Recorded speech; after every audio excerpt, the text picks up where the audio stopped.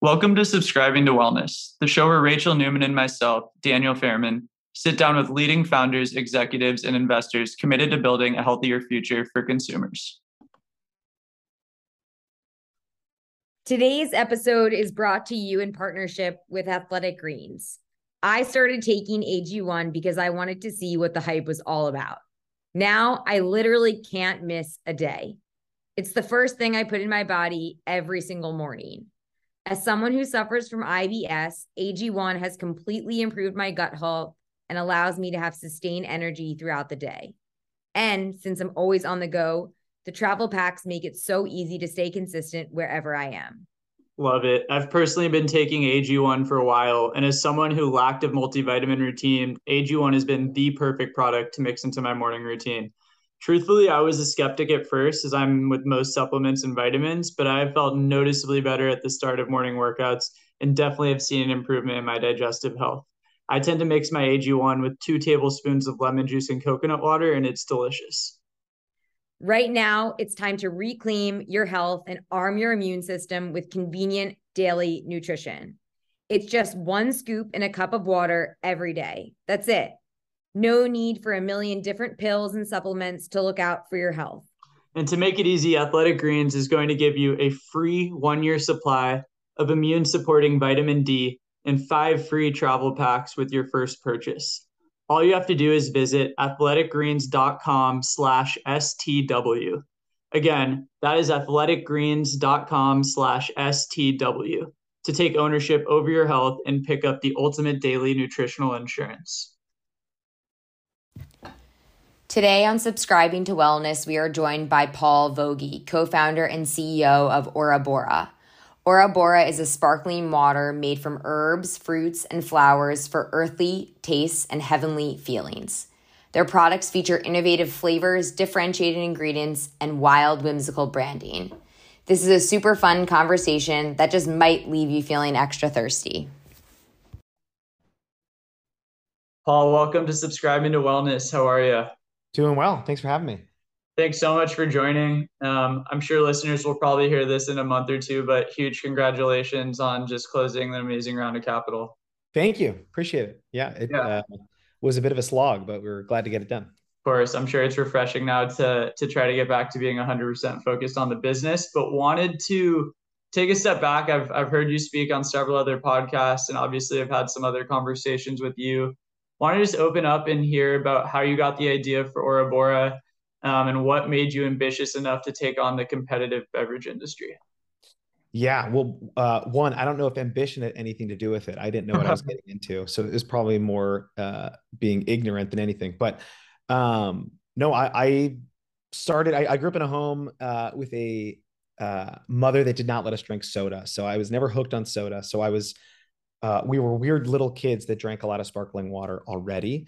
And then in my first couple of jobs out of college, I was just drinking 10 to 11 cans of LaCroix every day. We had one of those fully stocked office pantries with Kettle potato chips and Justin's peanut butter and Jenny's ice cream and LaCroix sparkling water. My co-founder and wife, Maddie, grew up in a very similar kind of Whole Foods-y household. So was also drinking sparkling water, not as many cans, but still a few. And it struck us as kind of odd that the most popular thing in those office pantries was sparkling water by velocity, like the most units were being consumed of it, but it was the least popular in terms of enjoyment. So we're all drinking it, but none of us are liking it. And that felt odd. What if instead we could make a similar craft sparkling water in a commoditized category, which is why I named Kettle or Justin's or Jenny's, ice cream, potato chips, and peanut butter were all at one point also thought of very commoditized categories where no one really had a brand they loved or was their favorite. And all 3 of those businesses did a great job of elbowing out some space to show that, no, you can build a really distinctive brand in a busy category if you have differentiated flavors, better ingredients, and a brand with a distinctive voice. So that was kind of our recipe for success. We didn't build the playbook at all, trying to follow in those footsteps. Love it. Yeah, I have actually a really similar upbringing. Like my parents never allowed me to drink soda. And it was this weird thing. I'm going to even take it a step further. Like for a while, I just had never had carbonated beverages at all because soda Okay. was like the most common carbonated beverage. So I Right. remember like the first time I even tried a carbonated beverage, I like found like the sensation to be super weird. And then Yeah. over Yeah. time I kept drinking carbonated beverages, and obviously now I love Bora, and then there's plenty others, but yeah, that's something we have in common. I guess my first kind of question to like just talk about the origins of the business, like how did you get started? I remember hearing stories about kind of your first trade show, crazy story about how you got into Whole Foods, but like what did you do just to get your feet off the ground? Yeah, I didn't know this industry at all, and now I still feel like I'm learning it a few years in. But I read a couple of books that were really helpful, both by beverage founders that are well known. Mark Rampolla, the founder of Zico Coconut Water, wrote a book called High Hanging Fruit. And then Seth Goldman, the founder of Honest Tea, and actually now newly minted, the founder of Just Iced Tea, wrote a book about starting, scaling, and selling Honest Tea. So I read both of those books. In fact, actually, the second one, the Seth Goldman one's a comic book. So if you're listening to this, you can read it in an afternoon. It's amazing. Those were super helpful. I think I read them both a few times each to kind of get started. But from there, I was just kind of off to the races. So we were living outside of Boulder, Colorado, which I now know is like saying you want to be a stunt double and you live in West Hollywood. At the time, I didn't know that. So I just happened to live outside of Boulder. That's where we were living at the time. And everyone I ran into was really helpful of, hey, I can help you find a food scientist. We can help you find a guy that sells cans. We can help you find a co-packer. We can help you find a lavender person. And I just thought, wow, this entrepreneurship thing is really easy. Like everyone's so helpful. Now I realize, of course, the ecosystem of natural products in Boulder is extremely well known, almost the hub of natural products. So for us, that was our start. We had a small co-packer in Boulder. I went to this trade show in Boulder, actually almost exactly 3 years ago in October of 2019. And we did our first production run that morning. It was such a small run. It was actually like, I remember we had this tiny little canning line, and to actually seal the cans is myself and this, I think at the time he was probably 16-year-old named Colin. So thank you to Colin. And we made 1,000 cans, and I drove to Naturally Boulder's showcase. That night, actually, Hoplark won their pitch slam. So Dean and Andrew at Hop Tea have been friends ever since. But we were just in this gymnasium with 15 other products, and Boulder folks were coming by and trying it. And I had heard that the local forager for the Rocky Mountain region would be there. She didn't stop by our booth. I thought I spotted her. You know, the foragers are always kind of cheeky with their name tags. They don't want you to know who they are.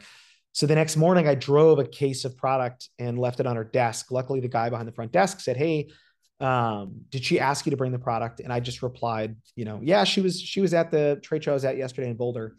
And luckily, he was like, "Oh, okay, so you were at Naturally Boulder?" And I was like, "Yep, we were there." And he said, "Great. And she asked you to bring samples?" And I was like, "Yep, she was there and tried some samples." So it's a bit of a white lie to just get the samples onto her desk, and wrote her an email. And thankfully, trade shows are so crazy. Either she thought she met me, or we had some sort of miscommunication where she felt like, oh gosh, he must be right. We must have met. And she said, "Thanks for bringing the samples," and tried them. And a few weeks later, wrote back and said, "I think we can get you into our set in 2020. So that was our first big retailer. Every small retailer in between then and the actual launch at Whole Foods were just Bay Area local spots that I drove to, and was learning what's a natural channel store, what's a convenience store, what's a conventional store. I didn't even have the idea of channels of trade. So that's a rambling explanation to say we got started in probably the most humble of ways. That's an amazing story. Boulder really is this amazing mecca that I feel like in some cases flies under the radar, but just is such, first of all, amazingly beautiful, but then also is just like this hub for natural products. It's Oh, like totally. Yeah. like Yeah. it's like obviously like Southern California is a hub, but doesn't get enough credit. A lot of great entrepreneurship over there. For sure. For sure. Yeah.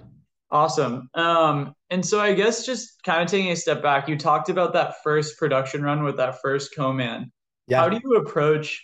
I mean, in a way, you're always selling yourself. You're selling yourself to investors. You're selling yourself into retailers. But one of the first steps as an entrepreneur, right, is selling yourself to your co-man and really trying to convince them to take that opportunity on you for such a low unit volume. How did you approach that conversation? I guess like what advice would you have for entrepreneurs who may be trying to find that right partner for their first production run? Gosh, it's so hard. It's a total chicken and egg problem of you need a co-man to make your product. I guess I'll say this. there are a few categories where you can make the product yourself for a long time. So I'm always jealous of those folks of like, oh man, that sounds amazing. You can like scale yourself until you're actually at the MOQs of a great co-man. For beverage, that's not really an option. I know some folks that have internal kind of their own production, but not very many. So for us, I remember that first conversation was kind of laying out a plan of course, co-men don't make money on new products. They make money on their old products that they just churn out every 6 weeks doing production runs for. So you have to kind of convince the co-man like, hey, eventually you're going to make money on me, and here's why. What was so helpful for us was, in between that first run and that second run, we had gotten the authorization letter from Whole Foods. So I was able to convince them like, hey, eventually there's going to be some serious volume here, i.e., I can stop being a net loss and start being a profitable vendor for you or customer for you. But at the beginning, you kind of need to sell, to your point, it's selling, like sell them on the vision for the brand more than anything. We had certain things going for us that, it was a sparkling water, so it was easier to produce. It wasn't going to be as costly. It wasn't going to be as time consuming for his team. All those things can help. I would say just wear the vendor's shoes of, hey, how will they possibly make a profit off of you should be of utmost importance to you, the customer, as much as it is to him. And then if you both feel like you're making money off of this arrangement, then you can work together in the future. Yeah. Yeah. It sounds like selling in like a realistic scale kind of story that is backed by actual like retail acceptances. And then I guess just being prepared with the capital to support those production runs and retail acceptances up front, instead of kind of going in without capital, getting the acceptance, getting the co-man on board, and then having to scramble to find capital.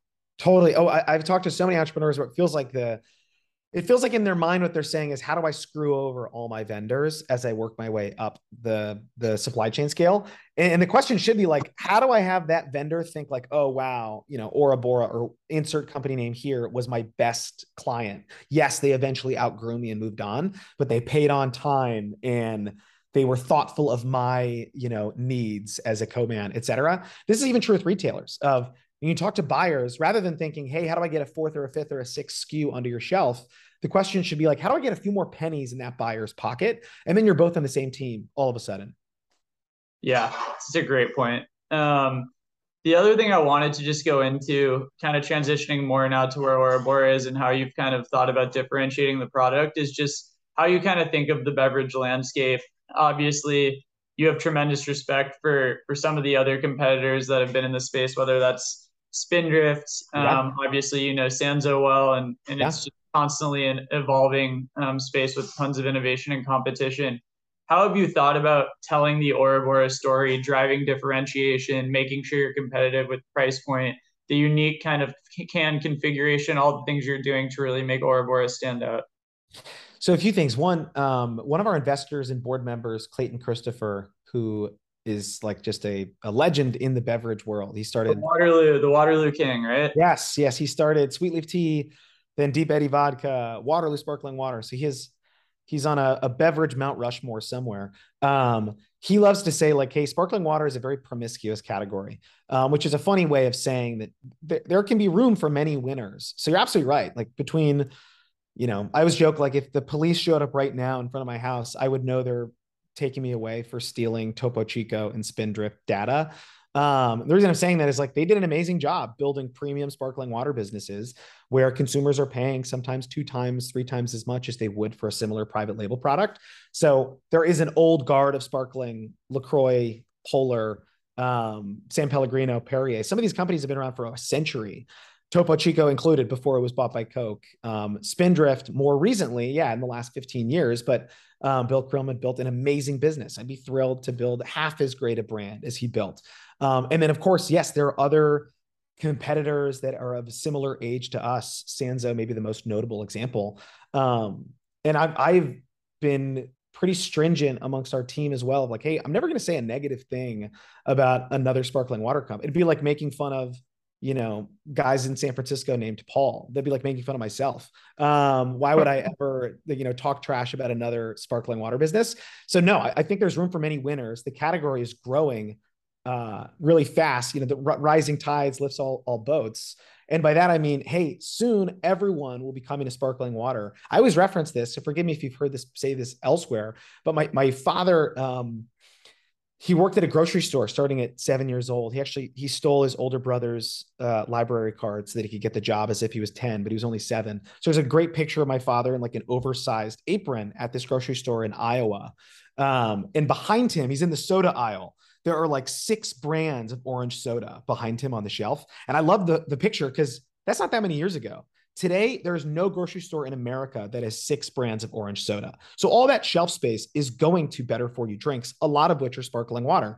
As you strip sugar out of soda, what you're left with is a sparkling water. So as a result, I just know in a few years from now, you can ask someone what their favorite sparkling water is, and they will probably ask you to qualify it. Do you mean my favorite European import brand, my favorite craft brand, my favorite juice infused brand, my favorite one with, Asian inspired flavors? Like, I hope that they ask for a qualifier because it becomes such a large category, and most of us can win, is kind of how we've thought about it.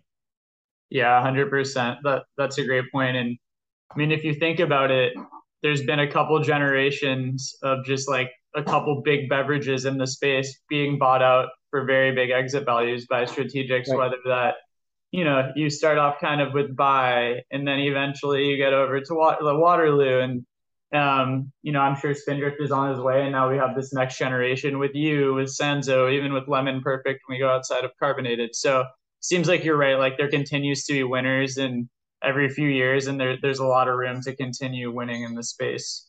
Um, just doubling down on Ora Bora, unique can format, unique flavors, accessible price point while still being very close to bottom line profitability. Um, and obviously an obsessiveness with retail execution. Like I've heard stories of you visiting stores pretty persistently. Yeah, Um, for sure. how would you describe kind of what Orabor is doing compared to some of the other competitors that you had just referenced? What do I think we're doing differently? Yeah, I would say, and this is clear to anyone that's like seen our cans. I just referenced that with how I thought Kettle potato chips or Jenny's ice cream or Justin's peanut butter built distinctive brands. I'll talk about that again. Like one, yeah, we're trying to use different ingredients and have different flavors and have a different brand voice. So that's clear from the get-go. Hopefully you notice, okay, there aren't any other lavender cucumber sparkling waters out there, or you've never had a cactus rose sparkling water outside of Ora Bora. That's helpful.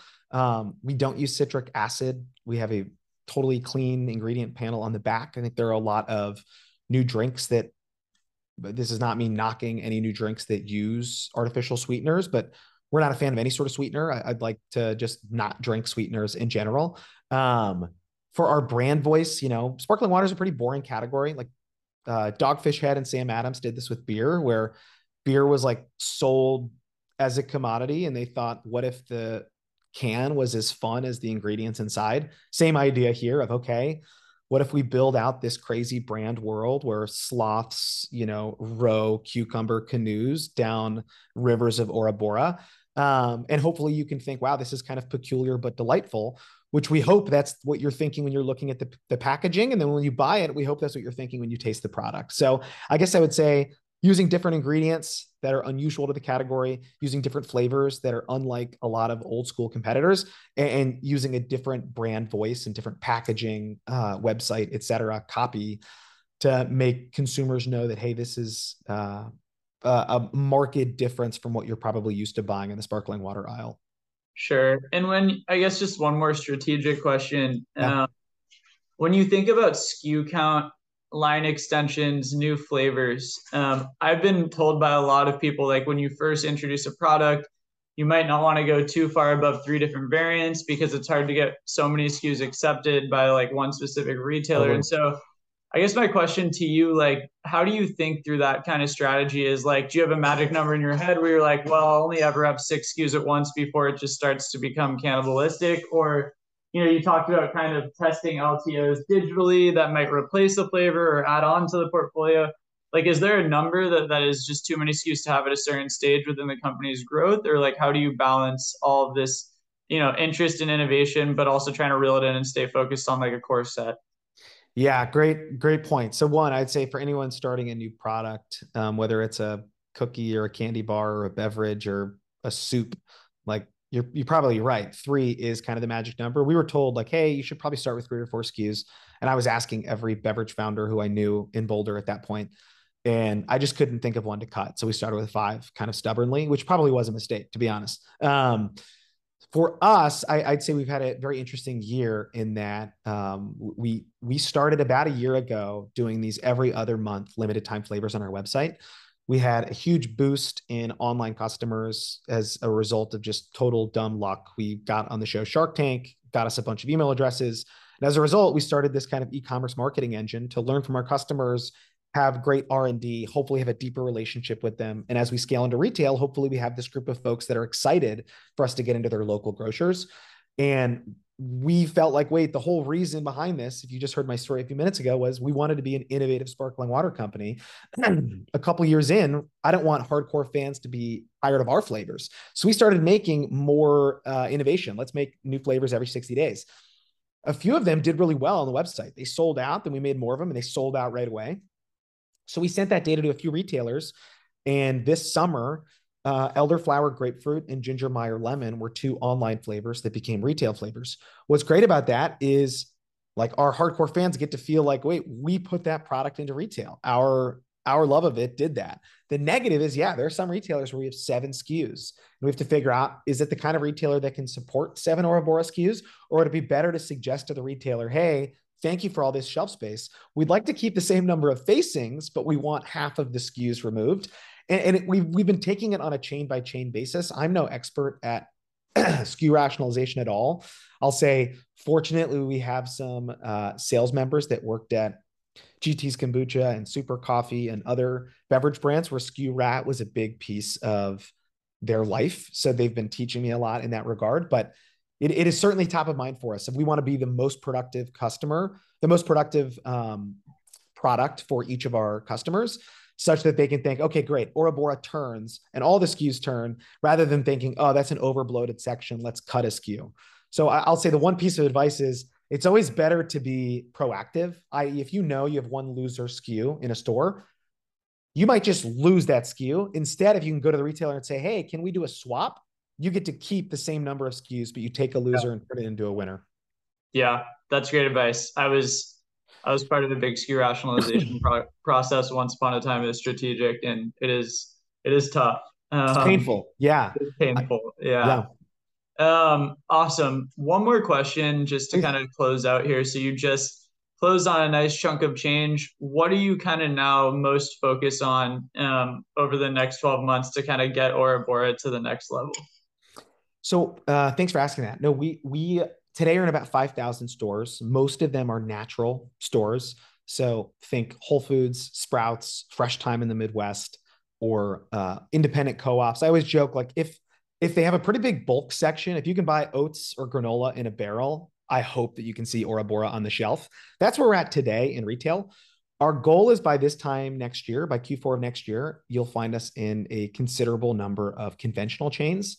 Kroger banners, Albertson Safeway banners. We just rolled out in our first few Albertson Safeway regions. Maybe dipping our toe in the water in club and mass as well. That's our big focus for next year, is prove that, hey, lavender cucumber sparkling water doesn't just sell well to the San Francisco Bay Area, Southern California, New York customer, but sells well in Texas and Colorado and Kansas and everywhere in between. So I'd say that's our next big focus. Included in that is, of course, building out the team, rationalizing SKUs where necessary, building out new SKUs for new retailers as they wish. So it's always something, but that I'd say increased distribution is the first thing on our plate, and getting profitable is probably closely behind it. Awesome. Love it. Thanks so much for joining. One question we asked all our guests is just how they subscribe to wellness. So just few ways or a few things that you're focused on a weekly basis to ensure you're living a healthy life while managing Ora Bora. Yeah, this is a cliche answer given what I sell, but I'll say hydration. Even before selling water as a career, I am a big proponent of hydration. I think the vast majority of Americans are underhydrated. If there's a great stat of like, if you don't have a water bottle on you at all times, you're probably not hydrated. So You should be, peeing clear. I say that all the time. It's kind of a fast thing to say, man. but like It's the that. best way to know. Yes, that's how you know. So luckily we have bodies that tell us if we're hydrated or not. So pay attention to yourself. And sparkling water is great. Bora is hydrating. It is not as hydrating as still water. So you need to be drinking both. Love it. Great answer. Appreciate the time. And where can our listeners learn a little more about Bora? Yeah, you can go, of course, to orabora.com. Probably our most active social is Instagram, drink Bora. Or you can experience the product yourself at a Sprouts, Whole Foods, Thrive Market store near you, and let me know what you think.